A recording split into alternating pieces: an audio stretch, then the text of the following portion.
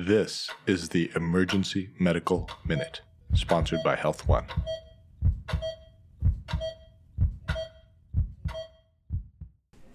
So we're going to start with a medical minute about facial analgesia.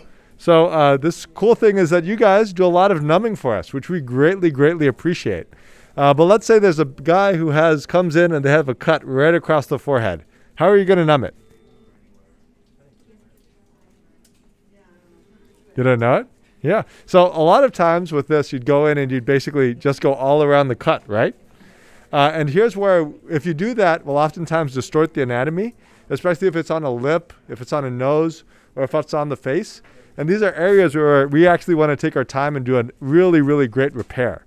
So with something like that, we don't actually want you to go right into the wound and numb it.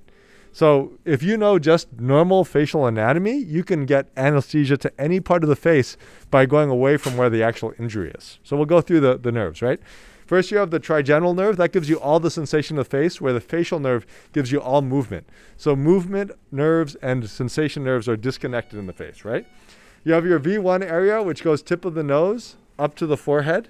That's the V1 area. V2 is kind of cheeks, and then V3 is kind of chin, right? If you all remember that from nursing or medical school.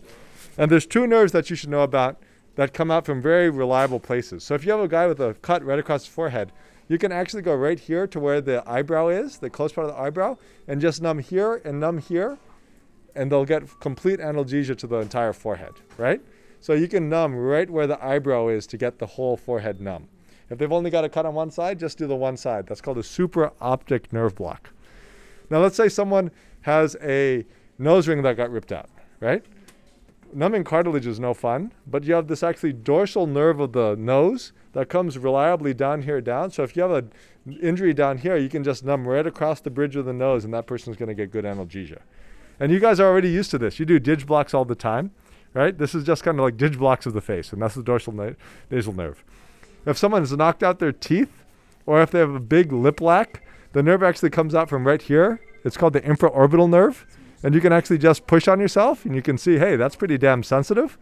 And that infraorbital nerve you can numb very easily, gives you numbness all the way to the lip and to the teeth there, okay? Going down further, if someone has a lip lack, the mental nerve comes from right down here, kind of right to the dorsum. So you can actually just go right down here with a needle, put a good amount of numbing medicine, and patients get great analgesia. The last ones that aren't as useful are the zygomatic nerves. So there's a zygomatic temporal and a zygomatic facial nerve that come right here from lateral to the eye.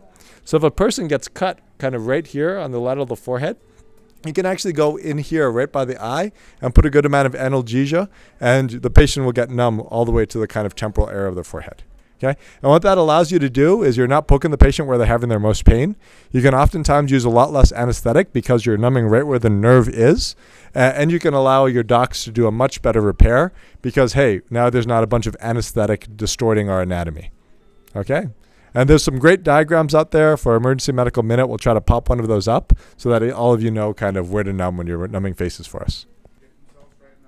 Yeah.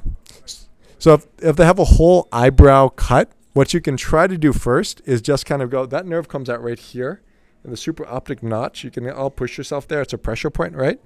And if you push yourself there, you can try to just do a proximal block, kind of where you go right here and then just put a few cc's of anesthesia there and see if you get numbness to that entire area. If you do that and give them a few minutes and then poke them with the needle and say, do you still feel this? And they say no, then hey, you're done. You can just start rinsing it out. If they say, oh yeah, I still feel it, they might have some innervation from one of the zygomatic branches because everyone's just a little bit different, in which case then you'd go ahead and do the traditional nerve block.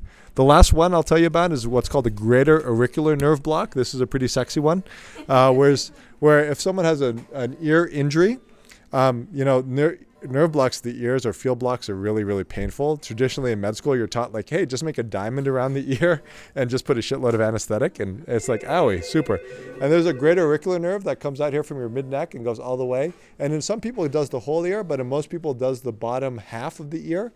So if someone has an infected earring or they have a cut to the bottom of the ear that you're going to need to repair, all you need to do is go right over the sternocleidomastoid, go right across it, and just do a crap load of anesthesia, and that nerve's very superficial. You don't need to go deep, and you usually get really good analgesia and don't have to futz around right by the ear, which is sensitive. Yeah, cool. So numb smarter, not more. We are on a quest to provide the world with free medical education.